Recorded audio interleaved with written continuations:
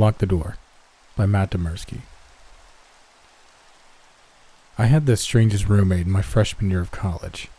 Despite being otherwise normal and even a bit shy, Eddie would ever so often become frantically possessed by a sudden overwhelming need to lock the door. It didn't matter which door either. Wherever he was when the fit came upon him, he would leap up, run to the closest entrance, and lock it. People who stood in his way were screamed at. Anyone who tried to stop him would get attacked. He became a ranting, sweaty madman until his mysterious sense of vulnerability passed. But the moment it was gone, he would apologize profusely, sink timidly into himself, and scurry away embarrassed. For that reason, it was hard to hate him. But it became a little easier to despise him each time I returned home to find myself locked out. Similarly, each time I brought him to a party and he had one of his episodes, I inevitably lost potential romantic interests and friends because I was roommates with that Eddie guy.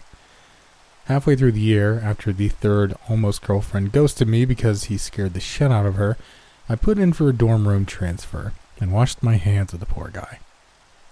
That was almost 7 years ago now, so when Eddie messaged me on social media and said he was in town and had run into some travel issues, I decided to give him another shot. I'd always sort of felt bad about how I treated him in the end. So, I drove half an hour out to his broken down car and picked him up around 1 a.m. on a normal Wednesday night 3 weeks ago. I remember pulling up to the edge of a high cliffside road to see a skinny silhouette waving at me. He was leaner than I remembered and somewhat more in shape. My headlights illuminated him fully. I saw his face glisten and I laughed. That was Eddie, all right. Sweat was sort of his hallmark. He hefted a duffel bag and ran up to my passenger side before fiddling with the door handle repeatedly. "Don't pull it when I'm unlocking it," I told him. He waited a tick. I pushed the button and he tried the handle at the same time.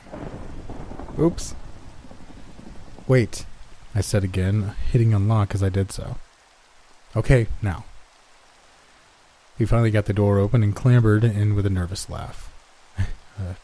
Sorry, man." His long legs folded up a bit as he got situated, and I could see his exposed ankles. "Thanks for picking me up." I shrugged. "It's no problem at all. Do you know what's wrong with it?" "Yeah, alternator's been having trouble. I think the cold weather finally did her in." "Cool." I gave a slight cough to clear my throat, and we drove in awkward silence until he brought up a joke from the past. Just like that, we slipped into that first semester 7 years ago, with all its new experiences, hilarious misadventures, and surprise pressures. By the time we'd reached my place, I remembered the good things about him, and I was glad I decided to help him out. On the way in, I pointed to the couch. That's probably the best spot in the apartment. Trying to save money these days, so the place is pretty small. "You rent these days, huh?" he asked before placing his duffel bag down and sitting carefully on the couch to evaluate its softness. "This'll do fine. I can't thank you enough. I'll get out of your hair in the morning as soon as the repair shop's open." "It's no problem at all, Eddie." Actually, I go by Ed now." It's good for him. He'd definitely grown as a person from the socially fearful outcast I remembered. I grinned. "Huh. And no problem at all, Ed." I went to bed back in my room without a single worry. It seemed like his issues had been resolved by maturity or medication, and who was I to judge someone for being trouble beyond their control? That was in the past. Of course, I was completely wrong. Around 4 a.m, I woke and got up to get a glass of water from the kitchen. I knew my own apartment, so my footsteps were pretty much silent, but Eddie still sighed and stared on the couch as if something was bothering him. I stood by the fridge, glass in hand, as he whimpered, struggled, and then leapt up. In a mad, terrified dash, he ran to my front door and slammed the deadbolt. He gave out a deep breath of relief and remained there with his head down while I tried to figure out the best way to let him know I was present. Well, if he was having a fit, there was really no good way to do this. Ed? He seized up mightily, gasped in as much air as his lungs could hold, and then slowly turned around. His face was obscured in dimness, since the only light came from various red or green pinpoints on the television and microwave, but I could tell he was sweating profusely. After a long moment, he managed to breathe again. Finally, he said, "Oh, hey. Didn't see you there." "Yeah." I put my glass down on the counter. "You alright, dude?" He meant his laugh to sound nonchalant, but it just came out as nervous and high-strung. Same old, same old. You know how it is." I went around the counter and approached him. He moved back a few steps and I touched the door. "This is a safe neighborhood, man. There's nothing to worry about." He nodded awkwardly. Unsure I believed his calmness, I moved my hand to the deadbolt. I wanted to make sure he wasn't going to get weird while I was asleep if I went back to bed. He made a sudden half-hearted leap toward me, hand out. "Don't." At that moment, I was starting to remember the times I'd seen him attack people during an episode. "There's nothing out there." I gripped the deadbolt to turn it back toward me, but a very slight shadow moved somewhere in my vision. What the hell? No, it couldn't be. Reacting rapidly, I put my eye to the peephole. My brain made sense of the curved panorama just in time to see a sliver of a silhouette disappear along the sidewalk to the left. Eddie moved closer, bringing the smell of his panicked sweat with him. "Did you see something?" "No," I lied. I kept staring out through the peephole, watching the quiet night in my otherwise unremarkable neighborhood. The asphalt glimmered darkly under the stars, while distant lampposts cast long shadows across grass. "Remind me again what makes you suddenly want to lock the door?" Now that I wasn't actively trying to unlock it, he seemed slightly less manic. "I never told you because I thought you were starting to hate me, but when I was 8 years old, I had a sudden feeling that I should lock the door. I didn't, and, he shivered. Some men broke in a moment later and robbed us." I frowned at his glistening, shadowed face. "Jesus, was anyone hurt?" He nodded between audible breaths. "My mom?" Another 3 breaths passed in otherwise silent darkness. She didn't make it." Damn. I didn't know what else to say. Damn. No wonder. No wonder? Before I could elaborate, the sound of something skittering outside reached us. He turned and listened in one rapid motion like a startled animal, and I had to admit, I was none too calm either. Still, I couldn't risk amping up his anxiety. I did want to go to sleep again at some point. He whispered, "Where was that?" It sounded like it came from the back. I whispered too. "I'm sure it's nothing. Let's go." I led the way and we crept through my apartment. I made sure to mimic my steps, but he was still louder than me and I nearly winced at every creak. By the time we entered my bedroom and reached a rear window, my nerves were raw.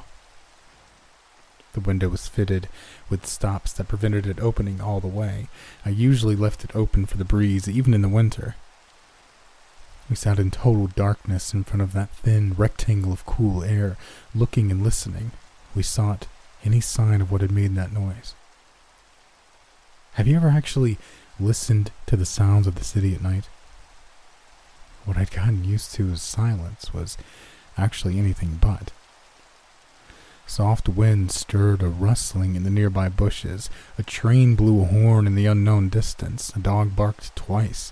Briefly, an ambulance siren trekked across the horizon. Under it all, a constant low, haunting wail emanated across the world from the nearby highway. I'd always hated that noise whenever I'd accidentally become aware of it, because I thought it sounded like 1,000 ghosts screaming from very far away, but I wasn't about to tell Eddie that.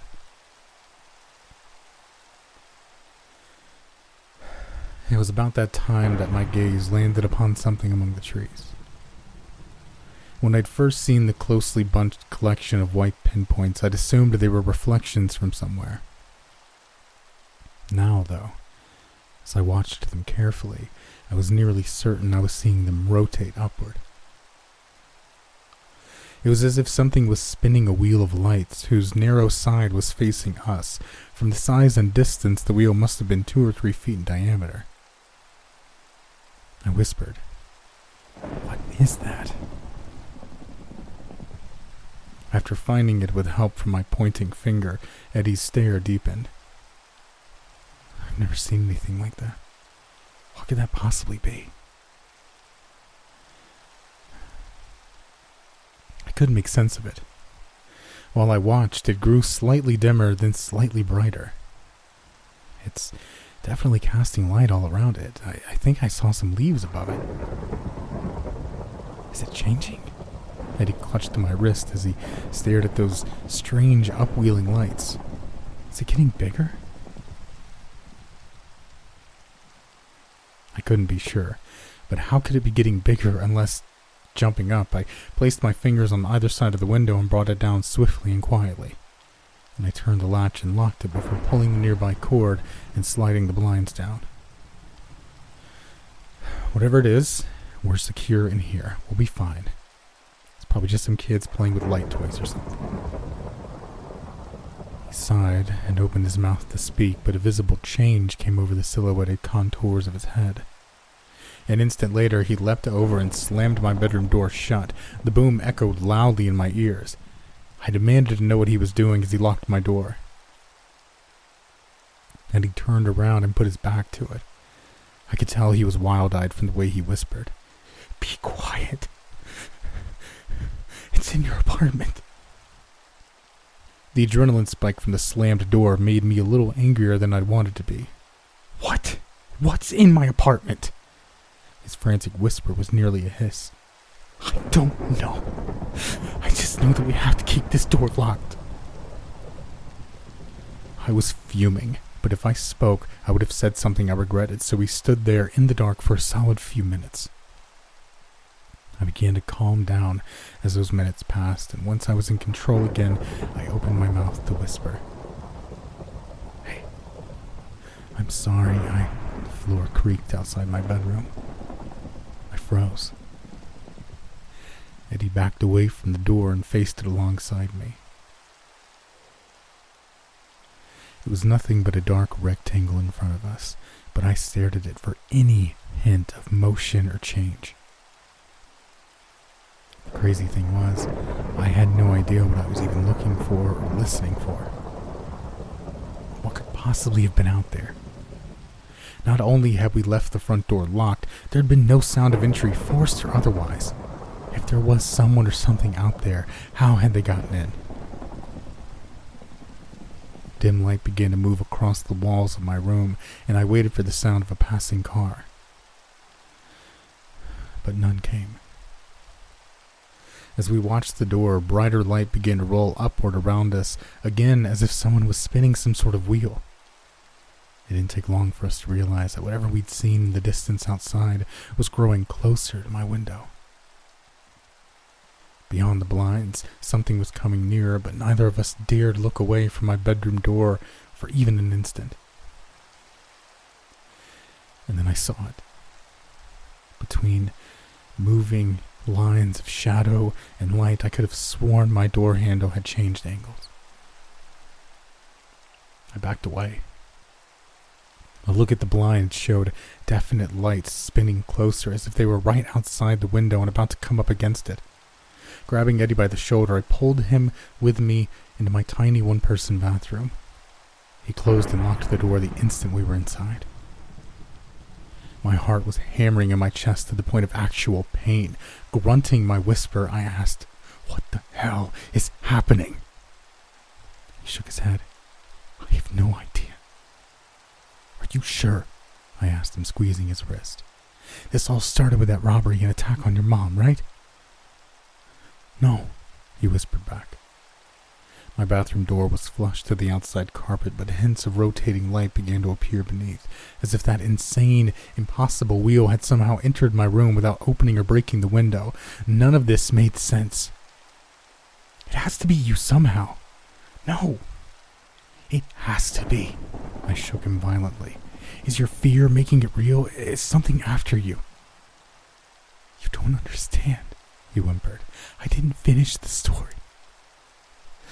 It didn't start with that incident. I'd been getting the urge to lock doors for years before that. The first time I didn't, that's when they came." I couldn't understand exactly what he meant. "The robbers?" He shook his head. "Oh, God.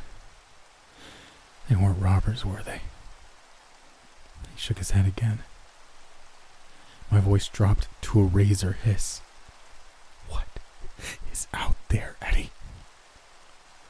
All he could say was, "They want in." Something about the way he said it finally made me understand. "It's not about the bathroom door, is it?" I looked out through it, thinking of my bedroom door and my apartment door beyond that. "It's not about the little entrance of the room you're in." The rotating light below began intensifying as whatever was out there approached our hiding spot. His panicked grip on my hands told me I was right. "Then why do you lock real doors, Eddie?" I shook him until he looked at me despite his fear.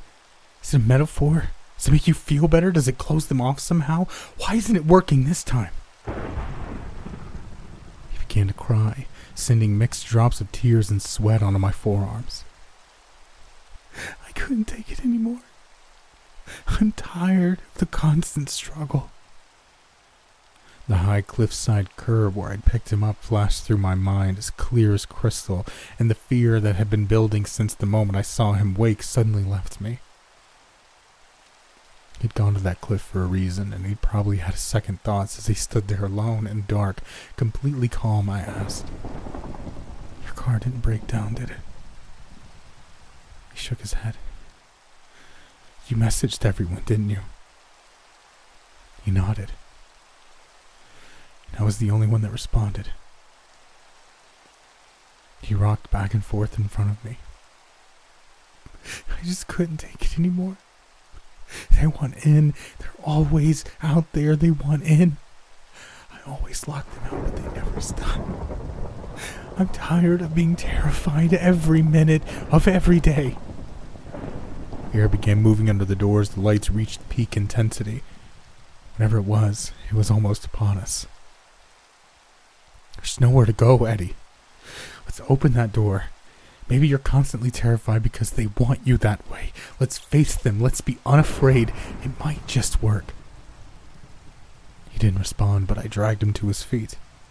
I'd never wanted to do anything less in my entire life, but there was nowhere else to go. With a firm grip on his wrists, I reached forward with my free hand, unlocked the door, and flung it open.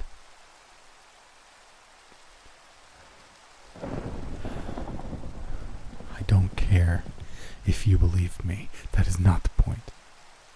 But I'll tell you what I saw. The lights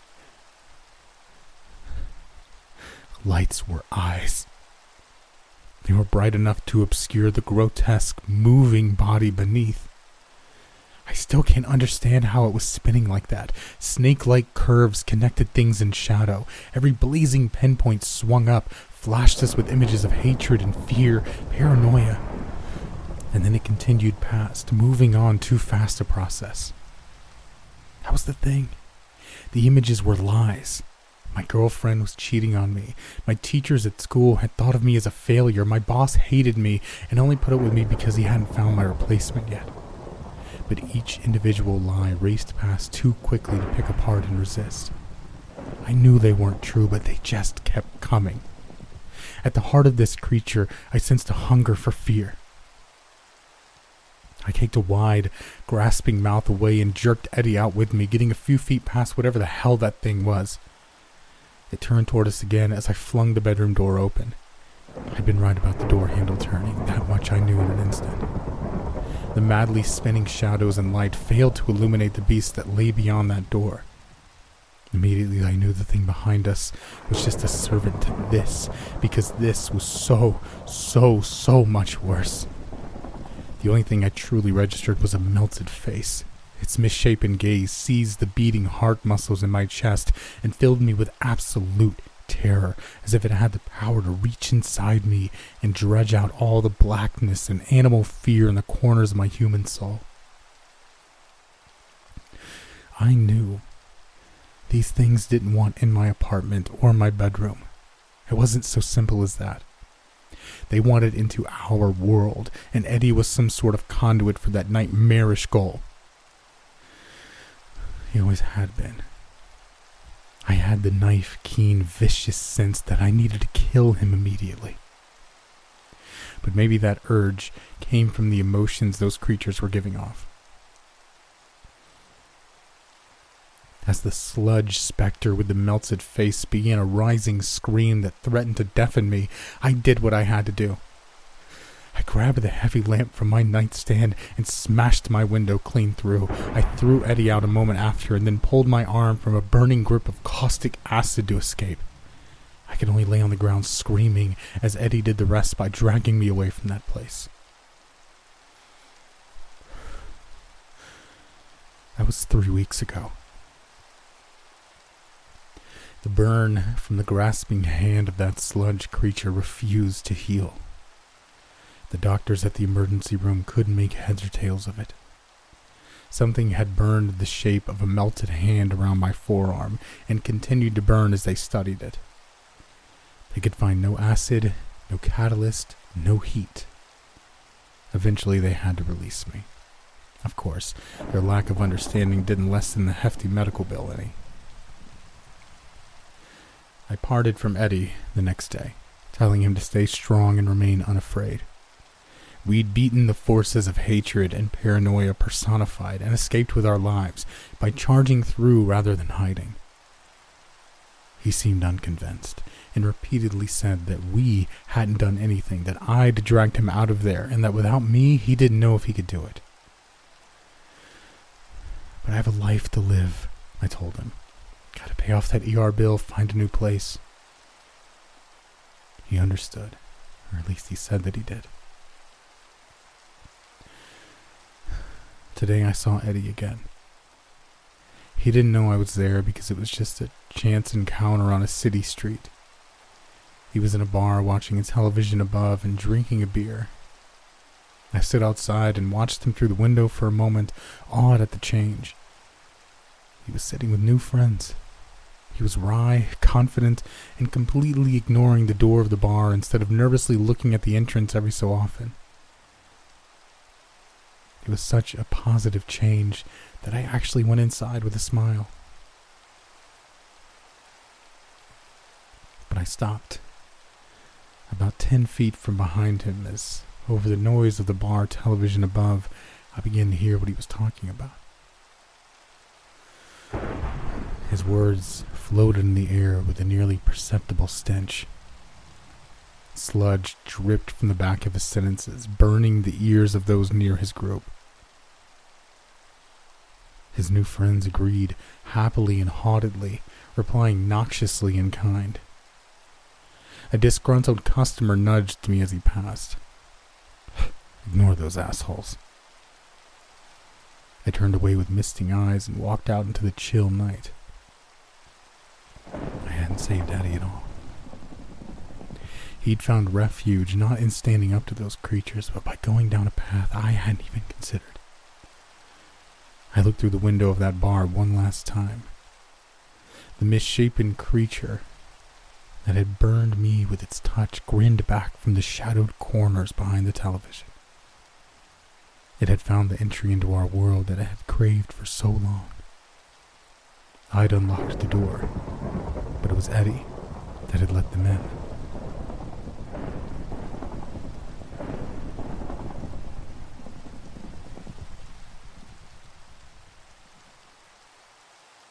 Yesterday morning, I found bloody teeth in my pocket by Brandon Faircloth. I woke up early yesterday because of banging noises from next door. I figured that my neighbor, Jeff, must be doing some kind of renovation, and staring up at the water-stained crack in my ceiling, I found myself pondering if he was doing the work himself and how much he might charge to do some repairs over here if he was.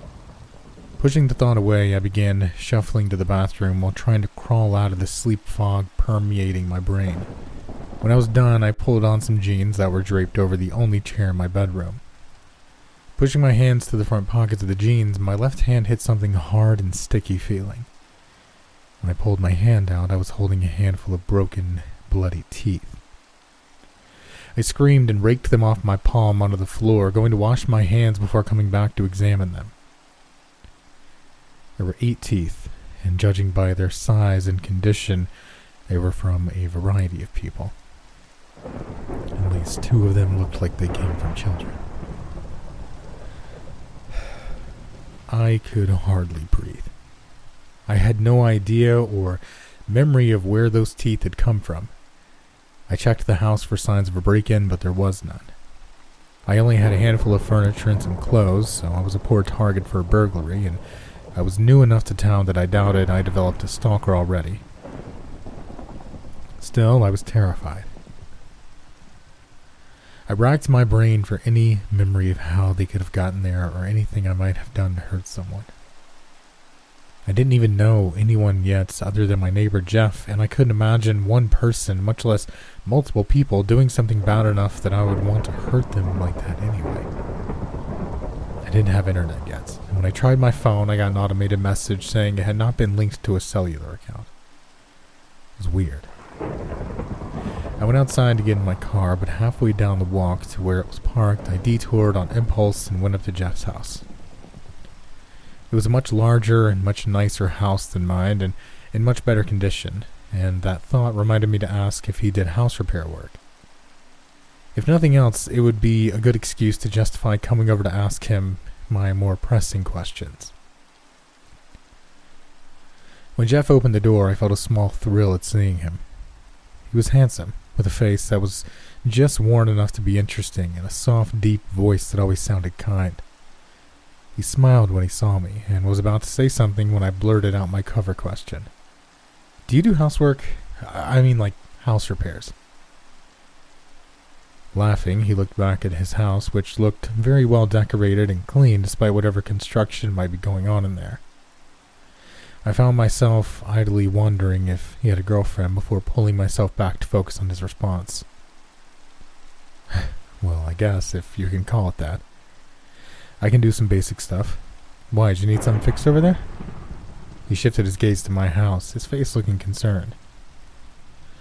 Yeah, maybe. Just a few small things if you're interested in sometime. I'd pay you, of course, but I'm still looking for work, so I may have to do the repairs a little bit at a time." "Oh, I'm not worried about the money.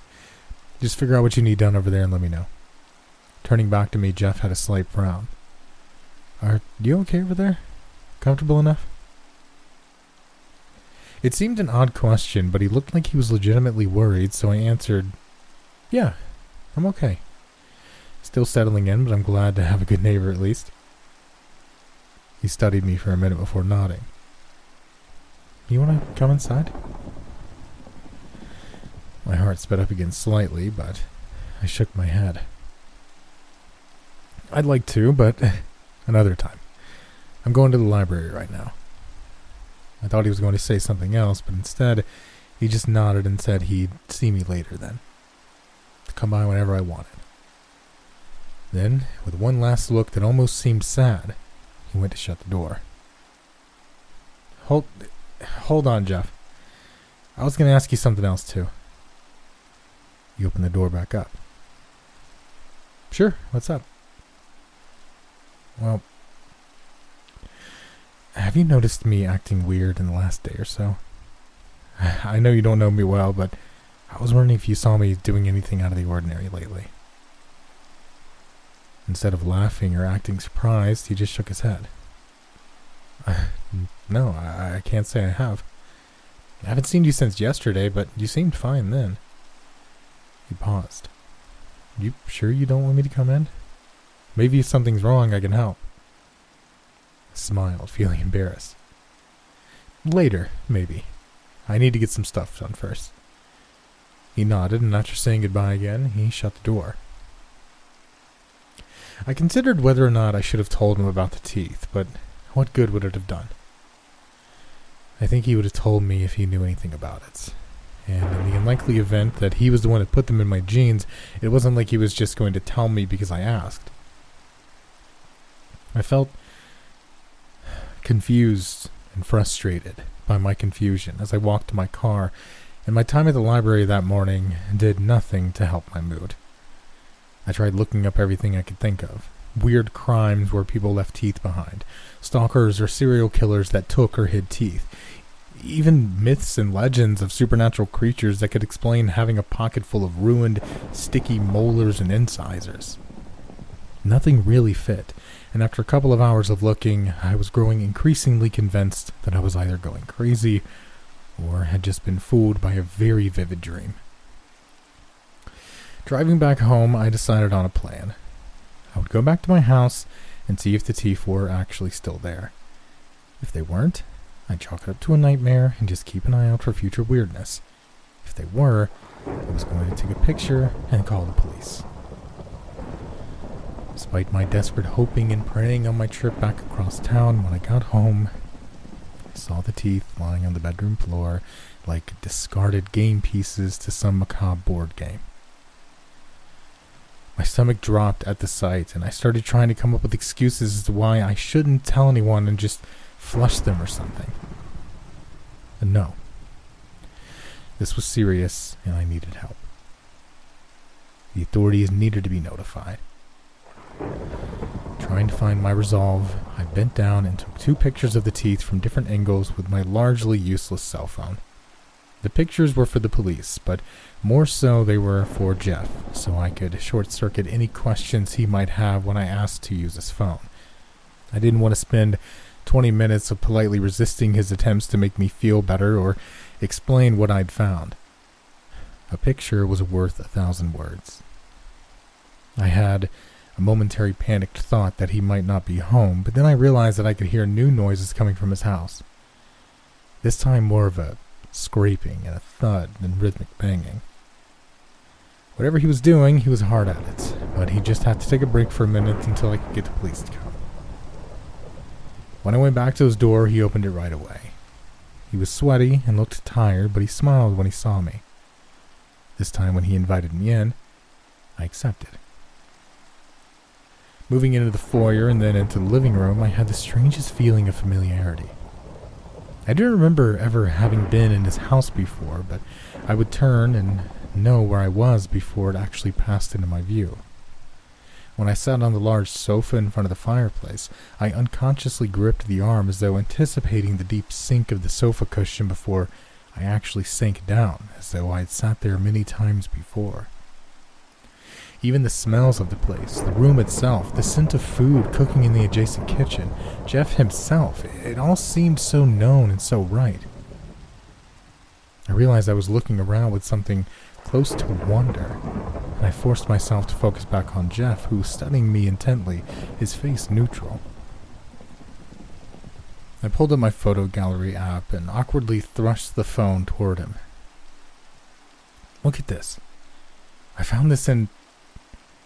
I realized with a mixture of embarrassment and dim horror that I was still wearing the same jeans I'd found the teeth in. Who does that? Why hadn't I thought to change? In my house. I found these bloody teeth in my house this morning.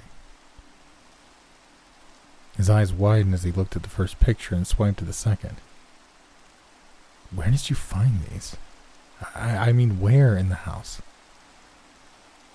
Fuck. Well, I was going to have to tell the police anyway. In my jeans. In the pocket. I swear I have no idea how they got there. I don't know who would do this or why, and I trailed off as Jeff reached forward and took my hand. I know why. I know we agreed I wouldn't say anything, but I can't watch you like this anymore. He was staring at me with tears in his eyes, and I felt a stirring of new emotion as I looked at him and squeezed his hand. And then the banging started again. Jeff stood up, his expression darkening. Son of a motherfucker can't give us a fucking moment's peace. He was stalking out of the living room toward the back of the house when I heard a cracking sound like wood splintering, followed by a loud thud. I stood up and started out the hall myself, and that's when I ran into the naked, bloody man barreling toward the front door. Cass, stop him! That wasn't my name, but I felt myself responding to it nonetheless. With a swiftness and certainty of body that my mind didn't share, I shoved the man back. He stumbled, his eyes widening as he looked at me. He began to let out a strange, horrible wail, his mouth wet and wide as he screamed, and for a moment he seemed unsure whether to go backward to where Jeff was or keep heading toward me in the front door. This was all the time it took for me to grab a hammer from the hallway table and bring it across his face. The man was a good foot taller than me, and the blow sent his head up and back at a sharp angle as I heard his jaw crack. Instead of feeling horrified, I felt a strange combination of joy and pride at what I had done.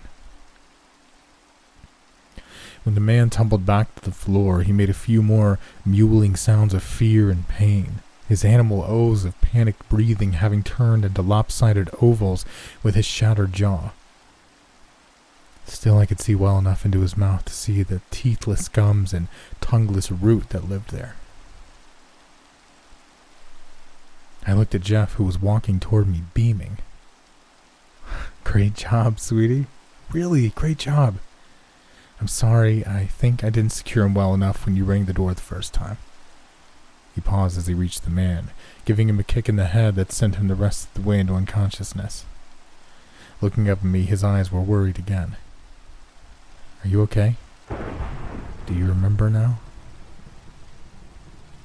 I realized I did, or at least parts. Sitting the hammer back on the table, I folded my arms. I think.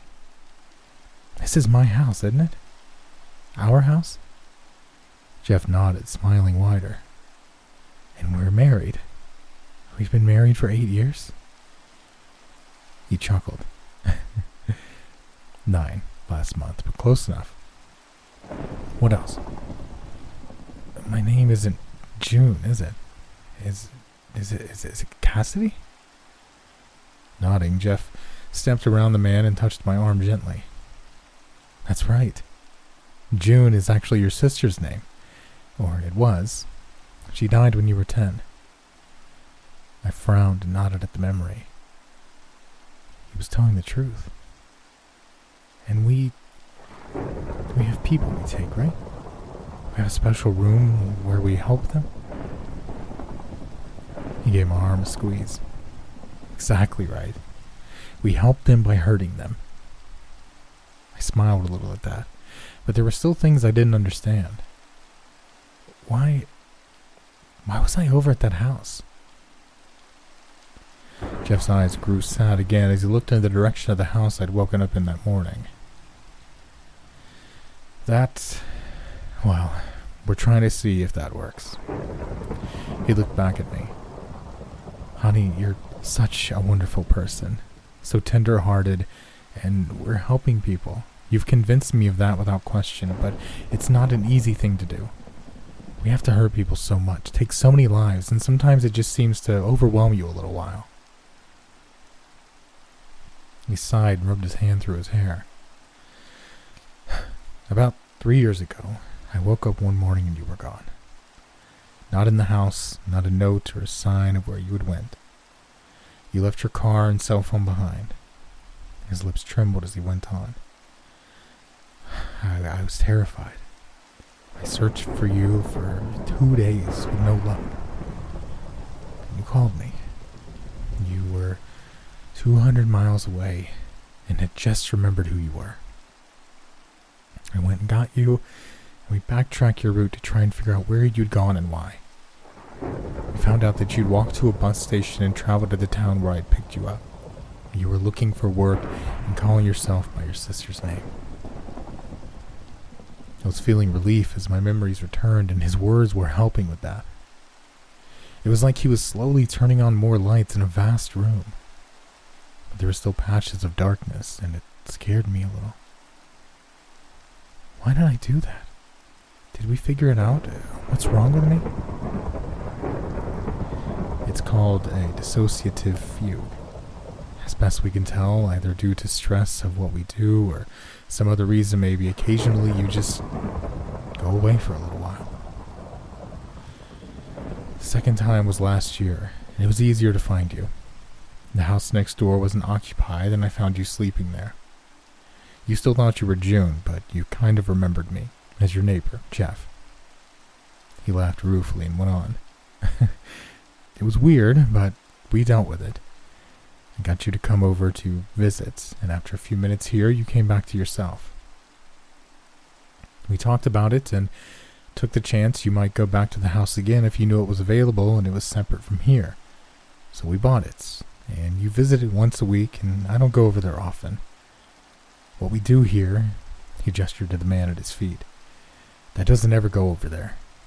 We hoped it would be a safe haven when you needed it, and it's working. Well, pretty much at least. He stopped and looked apologetic. I know this is a lot. I smiled. It's okay. It helps. The man, a carpenter we caught working late and alone 2 states over last month, started to stir. We better get him back. Jeff nodded, and between us we started dragging him back to the inner chambers of the house. I woke up this morning to banging. Was it him? Jeff shook his head as he reached back to punch the keypad lock into the door. No, it was one of the girls. She pried off part of the wall padding on the outer wall. I don't know if she was trying to get help or break through the wall, but of course she didn't make much progress before I stopped her. Poor thing. He looked sheepish. Sorry it woke you, though. And I can't believe I didn't think about you accidentally carrying something over there with you. We were doing a shedding yesterday, and I guess you put some teeth in your pocket. A shedding, I remembered, was when we took one or more of our guests and stripped away parts of their body, be it hair and teeth or flesh and limbs. We found that periodically doing several at the same time was not only a time saver, but it maximized the fear and despair that was generated by them watching each other take part in the shedding. I now remembered slipping a few of the teeth into my pocket with the idea that they would make an interesting component of a craft project. Maybe even part of a baby rattle when the time was right. We were going down the short ramp to the main room now, but first we had to get through 2 more locked doors. At the last door, the man had roused enough to limply struggle, but I gave him a stern look and he settled down. I know it's not always true, but I like to think many of our guests come to see that what we're doing is for their own good.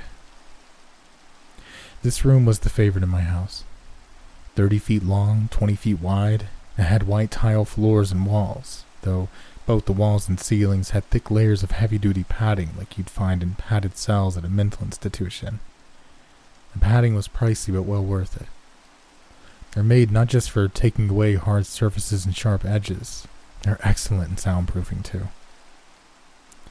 All told, we had 9 guests currently, though 2 of those would soon be past further help, it seemed. I saw the little girl he was talking about, Lisa, who'd been prying at the padding. She tried hiding her bloody fingers when we dragged the man by, and I gave her a smile and a wink. It was always a blessing to get one so young, before the world had a chance to put more obstacles in their way. I looked at the sigil I'd painted on the far end of the room. It reminded me of a child's drawing of a house with a downward arrow inside, but its power and significance were never lost on me when I saw it. We were doing such good work here. You feeling okay? No weirdness, confusion? Jeff was easing the man over to a spot along the wall, but his eyes were on me. I might not should have pushed you to remember like I did, We talked about letting it play out like I was sleepwalking, right? I gave him a grin. I'm okay, I think. And I know it's hard on you when I get like that. Don't worry. You take good care of me. He secured the man to the railing, bolted to the wall, and stood again, stretching his back before coming over to me. He gave me a warm hug, and I squeezed him back tightly, my heart close to bursting. We take good care of each other. We always will. We stood like that for a few seconds, our faces buried in the space between us. I felt so lucky. I have love and a purpose. I pulled back from Jeff a little to look down the room to where that same little girl was tugging desperately at the chains, securing her to the wall railing. She really was a firecracker, wasn't she? Good for her. It was getting to be time for the girl's first shedding, and the strong-willed ones always benefited the most. Smiling to myself, I turned back and hugged Jeff again. I was home.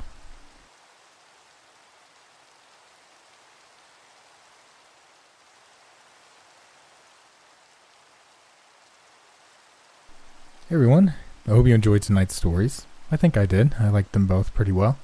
The second one went a little off the rails there at the end, but it was an entertaining story nonetheless. As far as questions, I think the only one I'd really have would be, what would you do if you woke up and found teeth in your pocket? Would you immediately go to the police? Would you do what they did in the story? Would you look for some kind of explanation? Would you be worried about a stalker? Would you be worried about a murderer? Whatever. What would you do? It's kind of a wild, wacky question, but it's definitely an interesting thought. I personally would probably just go straight to the police. I don't think that's something I want to deal with, especially if it looks like they are from different people. Yeah, no thanks. I'm just going to the police for that. Let me know in the comments section below. I'm going to give a quick thank you to everyone on screen right now, all of our $5 patrons and members. You guys are really keeping the channel going right now. It's really, really appreciated. And everyone who stops by, listens to the stories, leaves a comment, likes, shares it with someone they think would like it, all that's greatly appreciated.